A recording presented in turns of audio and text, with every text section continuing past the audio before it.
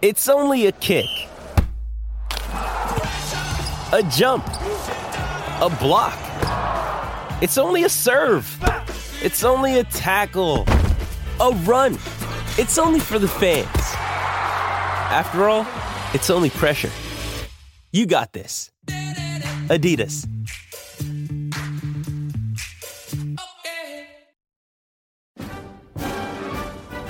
Welcome to Argyle Chat, the weekly Argyle podcast brought to you by Plymouth Live Sports Desk. Hello and welcome to this week's edition of Argyle Chat, the weekly Plymouth Argyle podcast brought to you by Plymouth Live. Joining me to look back on a goalless draw with Cambridge United are our podcast regulars Chris Errington and Jack Ball. Hi gents. Good morning. Hello Stu. We will talk about more than the goalless draw against Cambridge, otherwise that will probably be the most boring podcast we've ever had. So yeah, stick with us, there's plenty of good stuff on its way. It might only take a couple of minutes to assess that. Yeah. Nice week off. Yes. We must apologise to our listeners for not having a show last week. Yeah, but, apologies. Chris was off. Jack, you were on holiday somewhere. Working remotely, yeah.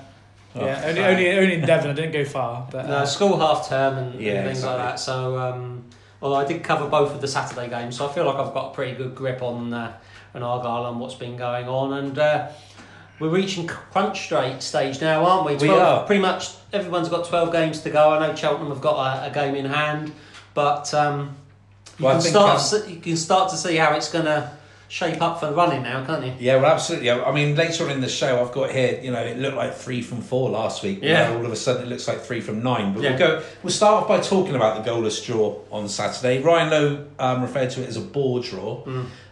Is that the case, or is it slightly better than that? I mean, you came in earlier today, Chris, and said you've seen worse 0-0s. I have. I thought Argyle played quite well in the first half, and often they would have been in the lead by the break. Cambridge came and played for a point, or certainly came to frustrate, to defend, and maybe nick one on the break in the second half, and they almost did that. They had a couple of opportunities in the last sort of 15-20 minutes where they could have gone away as 1-0 winners. They also had a good penalty shout in the first half, to be fair to them as well. I read some of the reaction, and it was a frustrating day. There's no doubt about it. Jack can maybe give the sort of fans' perspective, better than I.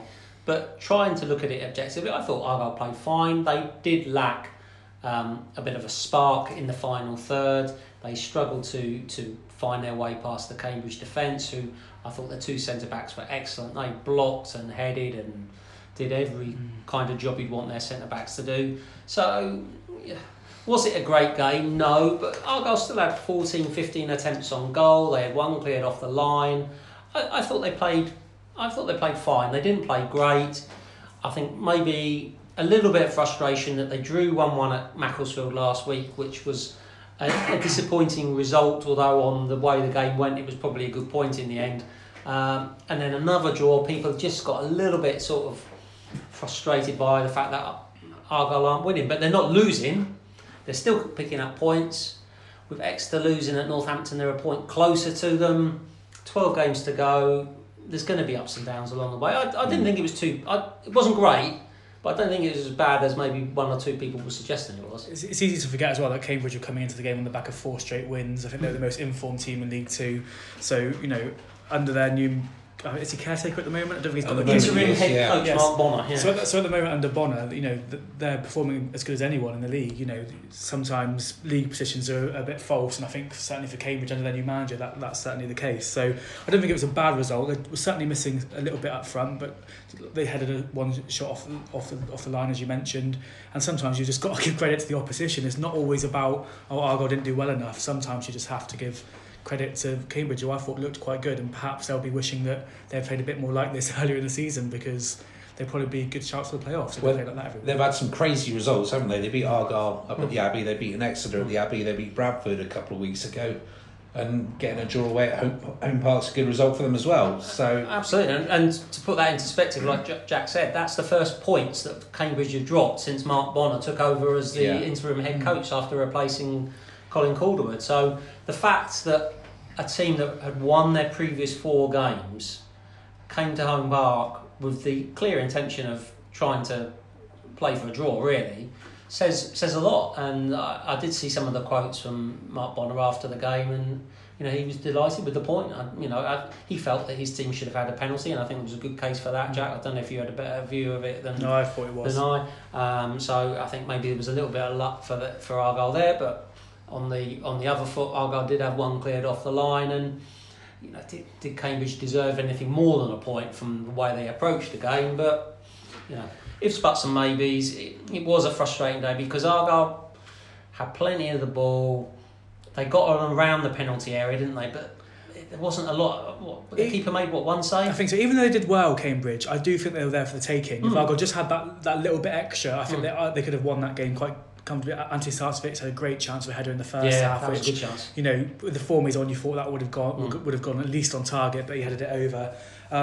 But overall, what I would say is, I would have been very happy over the last 3 games with 6 points. And they've got 5, 1 point less, because you would have thought, we maybe lose to Crewe and maybe win the other 2. 5 points out of those 3 games I don't think is bad. So, as a fan, even I try and look at it more as a whole rounded thing. And for me, the most frustrating thing about the Cambridge game was actually the we've spoken about this before, time wasting. I get why teams do it. I don't necessarily blame them, but there were so many times where the goalkeeper's taking about 15 to 20 seconds in the first half to take a goal kick. Now, we've mentioned this before, but for me, referees need to start stopping that. Yeah. They can so easily stamp that out, and that for me was very frustrating. I get why Cambridge do it. I don't mind when Argyle do it. It's one of those things, fans love it when their team do it, they hate it when the opposition do it. I get it. It's a game plan, it worked, they got a point. I must admit, Jack, I don't like it when I see my team do it. It's one of my big bugbears in football. I go to football to watch football, not to watch teams kill time and take ages restarting. But if you get a point in a tough game, like for example, sometimes does the ends justify the means? And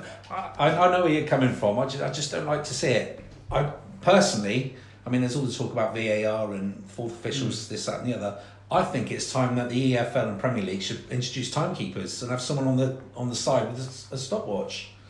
The problem is you're going to end up with 15 minutes injury time every game. Well, but I think the referee you might do initially. You would initially, but it would soon stamp it out. I don't know. The thing is, I don't know if you need that. I just think the referees, it's quite clear when a goalkeeper is wasting time. The referees just need to sort it out. They can. There's certain things that they have the ease to control, and they don't give them a yellow card right at the start.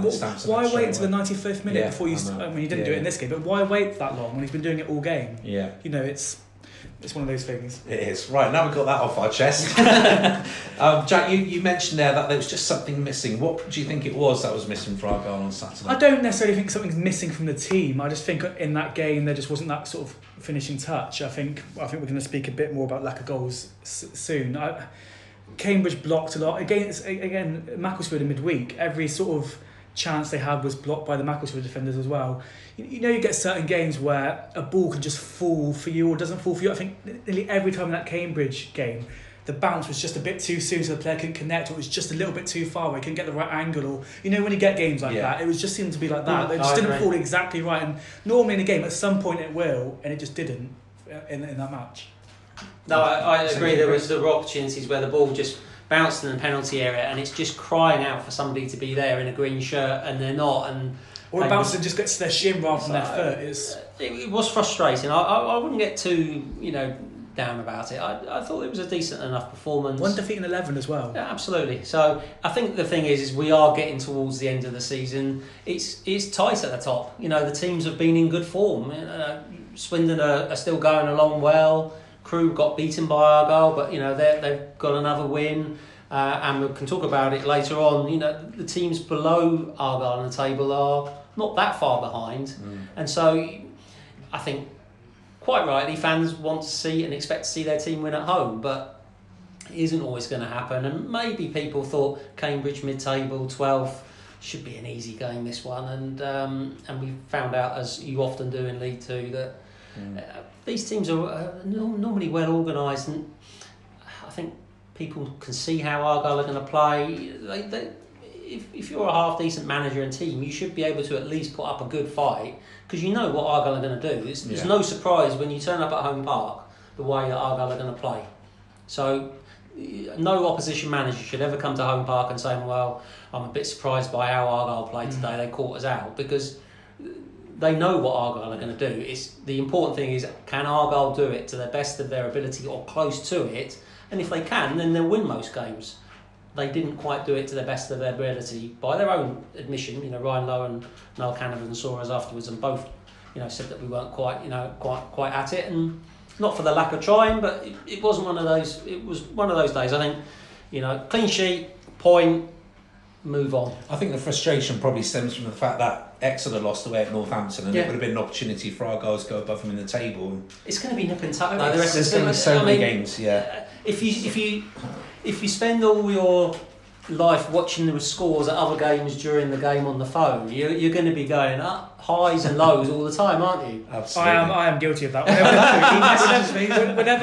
Whenever there's a goal kick or someone's down injured, I get the phone out straight away and look at because that's what you love to do, isn't it? That you're going to get the highs and lows, aren't you? Jack's that person in the crowd that lets everyone around him know as well, aren't you? Extra losing after 1 minute. That's what I was shouting on Saturday. That's what the cheer was in the first minute they went to the press box. So. Chris, we spoke earlier when you came in as well. Ryan Lowe even spoke about it, about rotation. Should he perhaps have rotated his squad in the last couple of weeks? I mean, he's spoken about doing it now, given the amount of games coming up, but Argyle have just played 4 in 2 weeks. Yeah. You're damned if you do and damned if you don't. Yeah. They've been on a great run of form. They've won however many games it was. I've lost count of how many games they've won. So you change the team. You draw or lose a game. Why did you change that team that was been winning so many games? You don't change the team. You get a draw at Macclesfield and a draw against Cambridge. Well, perhaps we should have freshened the team up. Yeah. You really are. I'm not going to second guess him on team selection. I think ultimately they've been playing really well for quite an extended period of time, and basically the same group of players have done the job. Where would you have changed it? We wouldn't change the goalkeeper. The back three, Gary Sawyer's come back in and done well the last couple of games. I think he's added a little bit more experience there. The midfield and the wing backs, they swapped the wing backs around on Saturday, didn't they? With Callum McFadzean coming in for George Cooper, which I can see why he did that, because I don't think George Cooper's been quite as effective as he has been lately in recent games. But you do miss his delivery from set pieces and crosses, and that stood out on Saturday. I think that was one of the frustrating things on Saturday, that Argyle weren't perhaps getting a good enough delivery in, which George Cooper's given. But maybe defensively, opposition teams have targeted that area. So that was a change that perhaps was being made. I thought Joe Edwards had a good game at right wing back. Sarcevic is been excellent up front. Jephcott's been scoring goals. Hardy's been coming off. So I'm not sure. That's a long way of saying I think he's done the right thing and picked the right team. But having had a busy workload, I think now is the time to look at players and think, well, where could we change it? Where could we freshen it up? Although there is a clear week this week before they go to Bradford, so there's no reason why players. I think the players have been given Monday off, for example, so they'll have had a bit of a break before starting the preparations for Bradford. But then you're into the Saturday, Tuesday. So it's interesting that Ryan Lowe mentioned it, rotation, but with no midweek game this week, I wouldn't expect too many changes at Bradford next week. But there's a lot of games coming up in a short period of time. It'll probably be the Tuesday afterwards. The problem is because you've got the rearranged game against Grimsby on the 3rd. You've got the Leyton Orient away game on the 17th, which comes 3 days after an away game at Morecambe. And I do think those back-to-back away games are really quite gruelling. So they're at Morecambe on the Saturday, then in London on the Tuesday. So that strikes me as a game where you'd certainly be looking to sort of maybe freshen things up. So the problem you've got as well, though, is the players are going to want to be playing in these games. You don't play all season to be getting to the point where it really matters and wanting to be on the bench. And I think it comes. I don't think people shouldn't question managers. Of course they should, but I think Ryan. I think it's fair to say Ryan Lowe knows what he's doing. I think he's given fans no reason to question his judgment so far. He sees him in training. He knows he's a bit leggy. I just think he does what he does for a reason. And he could have made changes, and they might have lost the 2 games they've drawn. It shows how well Argyle have been doing. That 2 draws, especially against a team that just won 4 games in a row, is seen as a disappointment now. Yeah. It's funny because we were speaking to Charlie, one of our colleagues at work, who was at the game, and he said they would have been better off losing 1 and winning 1. Yes. Because they would have been a point better off. Yeah. But it doesn't work like that often, no, it does it? So that's right. Jack, we were chatting earlier as well about goals, Argyle, and the lack of goals at the moment, or more so the lack of goals from open play. Is that a concern, do you think, for Argyle? Well, one goal from open play in the last 3 games, I think it is. overall across the season, no, it's not, because I still think they've scored one of the most amount of goals in League Two. I just think it's partly a bit of confidence as well. You know, there are certain games they play in, especially when they're going through purple patches of scoring, where every chance they have looks like it could go in. And recently, you sort of sense that frustration a bit more. And Danny Mayer, I think he played fantastically actually on Saturday, but you could see he was getting frustrated because every time he had a half chance, he has 3 men around him. He can never. Fans are shouting shoot, and he can't because there's 3 men in front of him. And no matter how good he is, he can't make a ball go through a player. I wish people would stop doing that, because they keep telling him to shoot, but he's surrounded by 2-3 players and. But yeah, good point, Jack. So I feel for him a bit. You can see he's getting frustrated. You can sort of sense the frustration around a bit, and I think that's only going to intensify over the next few weeks because, like you said, we're getting towards the key stage. So the fans' nerves, because no Argyle fan wants to go through the playoffs. After recent years, I'm sure Exeter fans are the same, and it looks like it could be those two that are battling out for that third spot at the moment, especially if they don't win the upcoming games, because the top 2 could start pulling away. So. But going back to the question, I'm not overly concerned. I think it's good that Dom Telford's coming back. I think he looked quite lively when he came on, and Ryan Hardy's been good from the bench. So I think things are looking okay. And I also think that Bradford need to get points to get into the playoffs. They can't.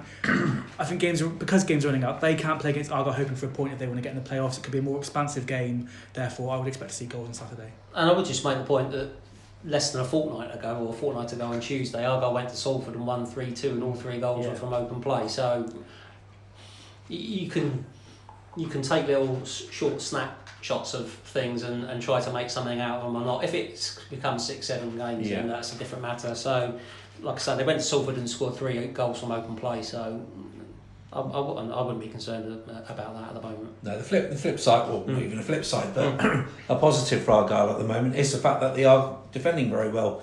Only 4 goals conceded in the last 6 games, 2 of which were away at Salford. Yeah, and I do think it's a funny one, because you saw Argyle at Colchester, and Jack and I were both there, and they could have conceded 6 or 7 in that game. It was. Well, they could have been 5-0 at half time, couldn't they? It was incredible, and I do think they deserve a bit of, because they went to Salford and conceded 2 goals. James Wilson, the former Manchester United striker, scored a couple of goals in that game and could easily have had a hat-trick in that game. And you just think, oh crikey, are things just beginning to get a bit shaky at the back? So I think they deserve a bit of credit for having conceded 3 against Colchester and then 2 against Salford, to then Crewe. Although there was a bit of good fortune with Chris Porter in this, wasn't there? Yes. But to play Crewe, Macclesfield, and Cambridge and tighten that up, that's good. And so I think Gary Sawyer's having a quietly decent season, and he's 5 games away from 300 appearances for the club as well. So that's a landmark to watch out for him as we get towards the end of the season. And also, particularly after last season, where there really wasn't any sort of commanding of the goalkeeper area, Alex Palmer does a very good job of that. Yeah. Last season, every time a cross came in from an opposition, I was worried. But Alex Palmer just seems to catch 9.5 out of 10 chances. He's so commanding of his area. Even when the ball doesn't look like it's going to go anywhere near his hands, he somehow like Stretch Armstrong grabs it and the ball's in his possession. If you're a big tall goalkeeper that's got a good build about you, if you go for the ball, even if you, it's going to put the opposition strikers off, isn't it? Yeah. No opposition strikers, or not many. If you see this giant pink figure who's about, I don't know how much Alex weighs, he must be 14, 15 stone. He's a big man, tall and physically, but you're not going to really want to be battering into him, are you? If you're a sort of 5'10" striker. So I think he commands the box really well. And that's not to even talk about his one-on-one shot stopping is fantastic. Probably the best I've seen at Argyle for quite a few years, actually. Especially Macclesfield, there were a few chances where Argyle could have been behind, and he just gives you belief, doesn't he? That must. If you're a central defender, that must relax you. It must have, mustn't it? If you've got a keeper that will come and take crosses. Absolutely. Because last year they didn't have that, and I think it propels forward. Yeah. They're no one's sure what's going on, but it all seems to be much more set in under this team. Absolutely. No game this week, although the under-23s are playing Fulham. Tuesday night at home park, yeah, on Tuesday night. You said as we came in to record the podcast, Chris, that it sounds as though Argyle are going to go quite strong in that. I guess really with Rhino talking about rotation, he wants to see some players in action. Yeah, I think a few of the players that maybe haven't played masses of minutes lately could get a run out. I mean, maybe somebody like Joel Grant, for example, people like that will get some some minutes in that game. It will be a good quality game. Argyle still have a chance of qualifying for the knockout stages. They'd have to beat Fulham and hope that Everton beat Watford in their last game. So that it's an opportunity. Anytime that you're not in the first team and you get a chance to play and the manager's watching, you've got to try and make the most of the opportunity. And Ryan Lowe mentioned the subject of rotation, so it's in his mind, it's in his thoughts. Now, if you play in that game against Fulham and you do well, if Joel Grant goes in that game and scores 2 or 3 goals against Fulham, he's going to be knocking on the door of playing against Bradford. So, and there's other players as well that would have a chance to maybe to be involved. So, an important game, or not an important game, but a good game for players to stake a claim. Do you say it's tomorrow night? Is it or Tuesday night? Tuesday night. 7 o'clock. 7 o'clock Tuesday night. So get yourself to Home Park if you want to watch some football. Jack, you're going to take us into the half-time break with your half-time teaser. I won't mention the fact that Stu's been trying to cheat all morning, so I work next to him, but slander is that. Anyway, so I think we've been alright recently. Remember, it's recorded as well, Jack. You're in trouble now. I've just admitted to it as well. I was forced to say that. Okay, so clue number 1 for the latest teaser. He was born in Pontefract on October the 2nd, 1985. Don't tell me who. You don't know it already, do you? No, I'm just writing down the date. Chris is smiling. I thought we can't have done it after that. No, that makes him 34. It was just a few years after the millennium that he made his debut. It came on October the 5th, 2002 and was for Barnsley. At Barnsley? For Barnsley. For Barnsley. So he would have been 17 when he made his debut for Barnsley. It's like a maths lesson over on Chris's sheet of paper.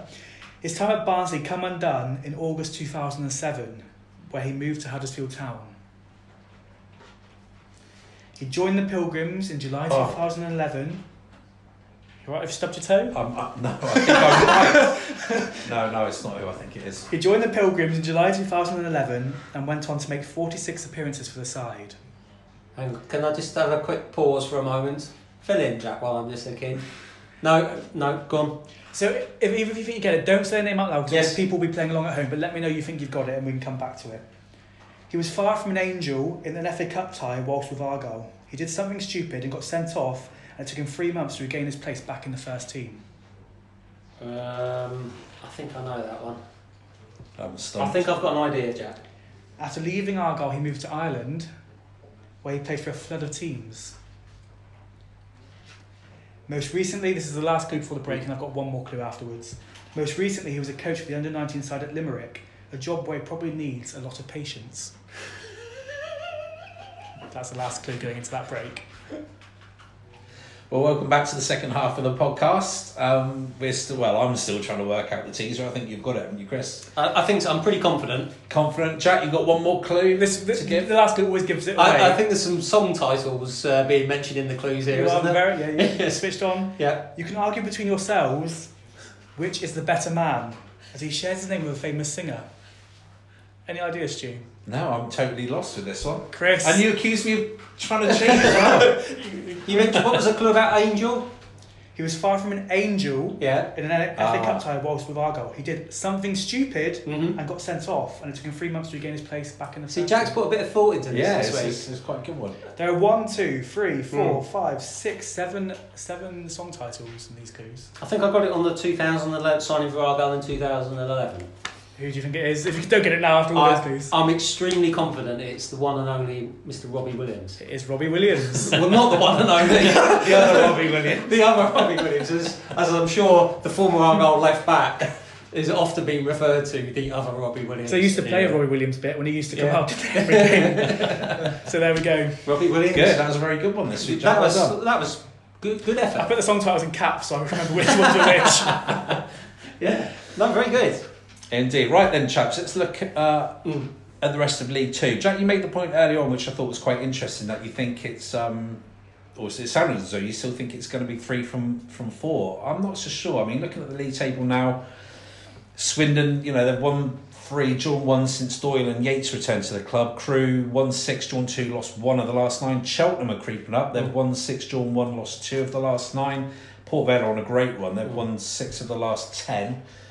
Bradford are actually in really bad form. They've only won 1 of the last 11, believe it or not. But Northampton as well are good run of form as well, aren't Colchester are still in there as well. I still think there's 9 teams looking at it for me. I don't think you can look at all the sides outside the playoffs have also played 1 or 2 extra games. They've all played 35, I think. So there's I think a 9-point gap. So I know not every team above them are going to win those games, but I would be shocked if anyone outside the top 7 would get into the top 3. I definitely think there's a case for the playoffs, especially with the likes of Port Vale. But yeah, you're quite right. Cheltenham and Northampton definitely have a chance if results don't go elsewhere. And also, I don't know, I've not looked at all the fixtures. I don't know how many of those teams have got to play each other. I know Exeter have got Crewe coming up. Is it next Tuesday? I know Argyle obviously got to play Exeter. Argyle got to play Northampton. So I know a few of them, but I don't know in terms of the rest of them how many of them have got to play each other. But it's going to be a very fascinating final. Well, we're now going to March in 2 months. It is. I mean, we've said in this podcast a few times, haven't we? It's going to be really tight and probably go down to the wire. And I don't think we were being particularly brilliant in saying that, but it's going to be that way. Northampton to me looked like a team that could really make a strong finish. They seem to have found a consistent run of form. Keith Curle was close to winning the Manager of the Month last month when Ryan Lowe won it. They look very strong at home, so I could see them, making a real big push. Cheltenham, you thought had a good start to the season, and I perhaps thought they might sort of drift away towards the fringes of the playoff races. I think a lot of people probably would have done. So fair play to Michael Duff and their recruitment as well. They've recruited really well in January, and Ruben Reid's back scoring goals. Yeah, I think he's got 3 in the last 3 for Cheltenham. Yeah, and Alfie May's a good striker as well. So their recruitment's been good. You certainly couldn't underestimate Port Vale as well. Colchester, you didn't mention Colchester in that list, and they've had a couple of not so good results recently, but Jack and I saw them against Argyle. They were brilliant that day. So I think. Certainly from the teams below Argyle in the table, I wouldn't be ruling out the likes of Cheltenham, Northampton, Port Vale, Colchester, and then Bradford. We can talk about the Bradford game in a moment, but if Bradford are going to get themselves in amongst those teams that I've just mentioned, they're going to have to beat Argyle on Saturday. I think so as well. Yeah.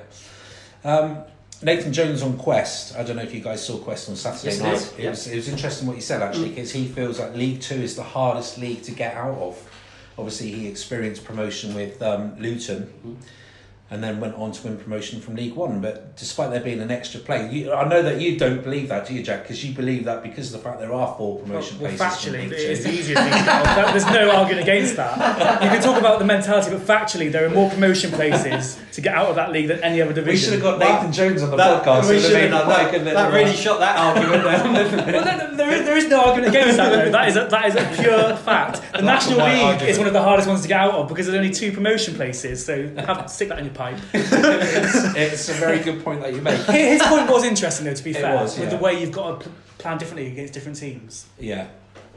Well, we might as well move on from that then. Well, I think it's worth pointing out what he said, because I do think he's right, actually, in terms of in League 2 more than any other league, there's such a disparity between the top and lower teams, I would say, and the pitches you play on, and the style of play. I think if you're in the Championship or something like that, every team's going to be a decent football team. In League 1, we know from Argyle with the last couple of seasons, there's some good. Generally, teams play good football. Yeah. In League 2, there is a big variation between the way that some teams play compared to Argyle, and who's to say what's right and what's wrong? Some teams styles certain teams and certain squads better than others. So I think it's don't you think, Stu? There's a big variation of styles and tactics and formations, so that you every week you're planning for perhaps something different. Yeah. Whereas the higher up you go, you not every team. That's why I think it's interesting looking at Argyle, because a lot of teams in the top half of the table, I think, are equipped better than Argyle to play against those different types of scenarios, whereas Argyle, because they only have that one way of playing, when they come up against a Cambridge or a big physical robust team, they do struggle a little bit more. Yeah, I mean, but Ryan Lowe, he believes if his team does his job, he sticks. Now, there's 2 ways of, the other way as well, should you be more adaptable to try and combat other teams? He believes if we play well, will beat the opposition. So and there's also the pitches as well. There are some Yeah. shocking pitches in League Two, really bad pitches where you just can't play football. The higher up you get, Championship level, most pitches are going to be like a carpet, but there's no getting away from the fact that it's the easiest league to get out of. Yeah. Because there are more promotion places. No, I think we should have tried to get Nathan Jones. It would be quite an interesting debate there, I think, between Jack and Nathan Jones. Yeah. We mentioned Bradford then. Bradford next up for Argyle. 1 win and 11. I couldn't believe that when I was looking at the stats earlier. And yet there they are, just clinging on to a playoff place, or just outside the playoffs. They, to me, strike you as a team that they're probably being weighed down by expectations. Yeah. They're a big club. If you've been to Valley Parade, we all have. Mm-hmm. It's a massive stadium, isn't it? Yeah, you could play Premier League football in that ground as it is now. And they did. And they did. And part of the reason it is how it looks is because when they were in the Premier League, they built those 2 really big stands, and it dominates the city. You can see it from miles away, can't you? When you drive to it reminds me a bit of Newcastle, but yes. like on a sort of half. Yeah, absolutely. If it was a half scale, sort of. I remember when I went there, the biggest thing that struck me is how quickly it is to get from city to city in that area of the world. Yeah. Being from Plymouth, it's so unusual that you can just be in one city and the next bit and another city 5 minutes later. Yeah. It's I just wonder whether Argyle fans are desperate to get out of League Two and beat higher. Bradford fans have seen their team play in the Premier League not that long ago, and they must be desperate. And you wonder if that just creates that pressure of expectation, and when it doesn't instantly go right, do the fans get on their backs a little bit? So I haven't done too much research into Bradford as yet, but you would have thought that if you're an Argyle team, the one thing you do go there is make sure you don't give them an early goal. Go there and try and frustrate the fans a little bit like the Argyle fans were on Saturday. Frustrate them and... I just think it's fascinating when you look at Bradford and the season that they've had, because obviously I think it's pretty much been dominated by the whole Owen Doyle situation, and the fact that they loaned out this striker to a promotion rival who banged in so many goals for them. And yet, despite him then going to Swindon again at the end of January, what I was even more surprised at was seeing James Bourne leave and go to Tranmere. Yeah, I know he's from Merseyside and wanted to go back home, but to me they didn't seem to bring in any sort of replacement. And that adds on to what Chris was saying about expectation. If you're a Bradford fan and you see you'd Doyle go come back mad. and leave, and then you see your top goal scorer leave, you've got to question what the ambition of the club are. And I know there's financial constraints and they might have to do things for certain reasons, but that doesn't get away from the fact if you're a fan and you're not in the best of form, and you've got these 2 players that one for another team to score goals and one in your team, and they both go. That's a big blow. And it's interesting. I bet there's a lot of anger, maybe at not the manager, because obviously Stuart McCall's quite popular there, but higher up that club, because why would you be happy with that scenario? I think that's why Stuart McCall came back in, because he's loved by the Bradford fans, and it takes a lot of the pressure off the board. Yeah, absolutely. It's interesting he went back though, because he wasn't treated that brilliantly before. No, he wasn't. Because I think if memory serves, he had them around the League One playoffs. Yeah. And then you look what's happened in the intervening period, and that clearly wasn't the right decision, was it? Gary Bowyer they replaced. You wonder if there was something going on between Bowyer and Owen Doyle, why it didn't work, and then they bring back Owen Doyle, they leave Bowyer in place, then Doyle goes to Swindon, and then they change the manager. Maybe they should have been thinking about, well, what can we do? Can we try and keep Owen Doyle? Can we get him scoring goals for us like he was for Swindon? That from the outside, their whole season's been dominated by that question, doesn't it? Yeah. Really, how could you loan out one of your players to the opposition and then see him score 21 goals in 22 games or whatever it was, then recall him and then... But also, he was there for a month and didn't score a goal for them as well. And I think Doyle had come out saying he didn't want to leave Swindon as well, which is tough.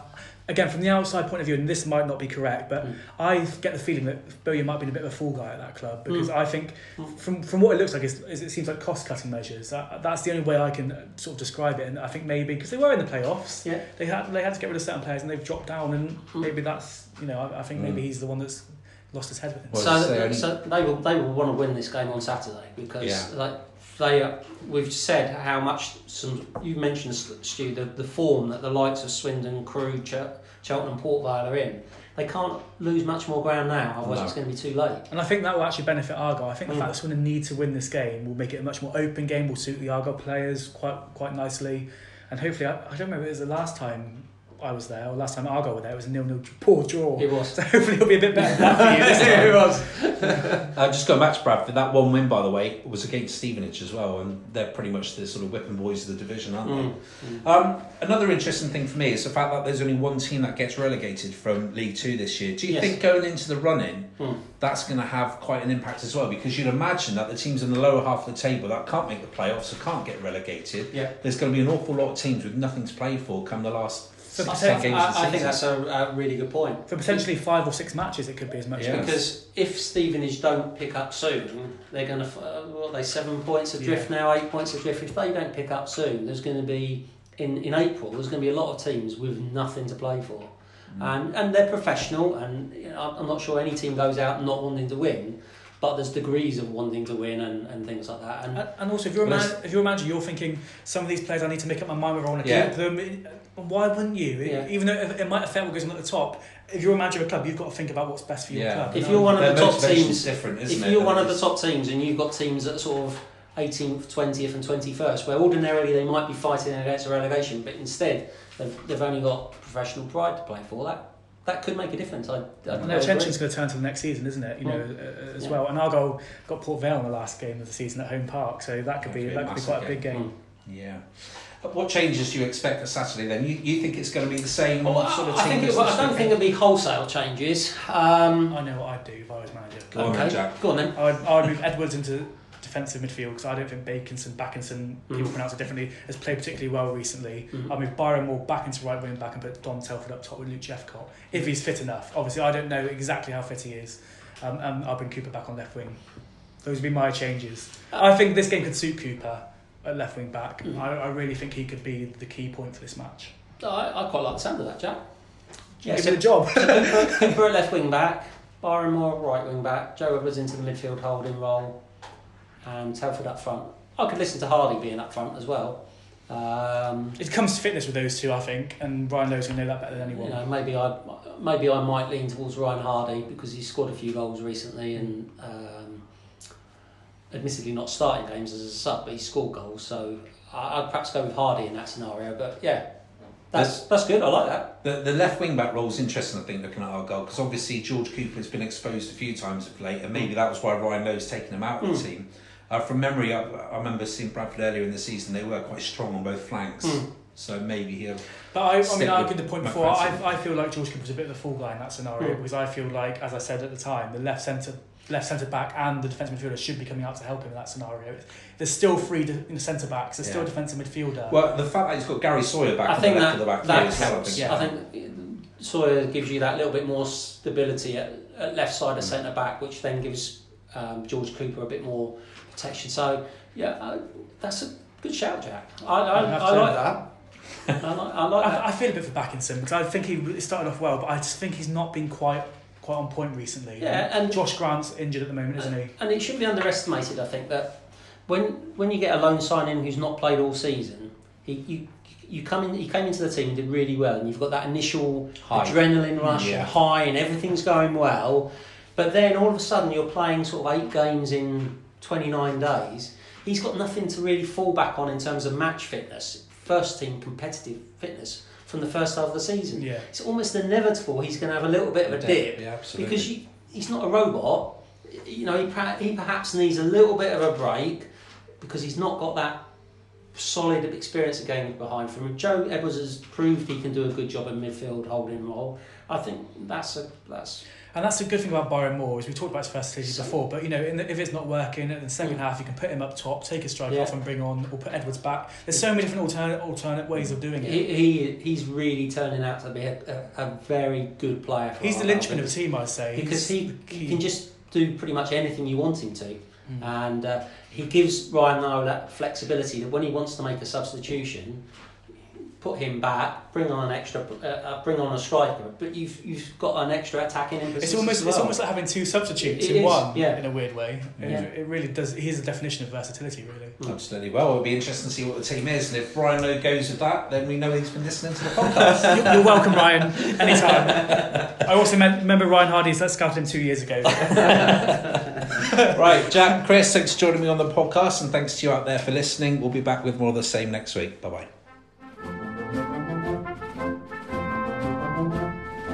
We are always happy to hear from you, and if you have any questions for our panel, please tweet them to our Twitter account @HeraldPAFC or visit our Facebook page, Plymouth Argyle The Herald. Thanks for listening.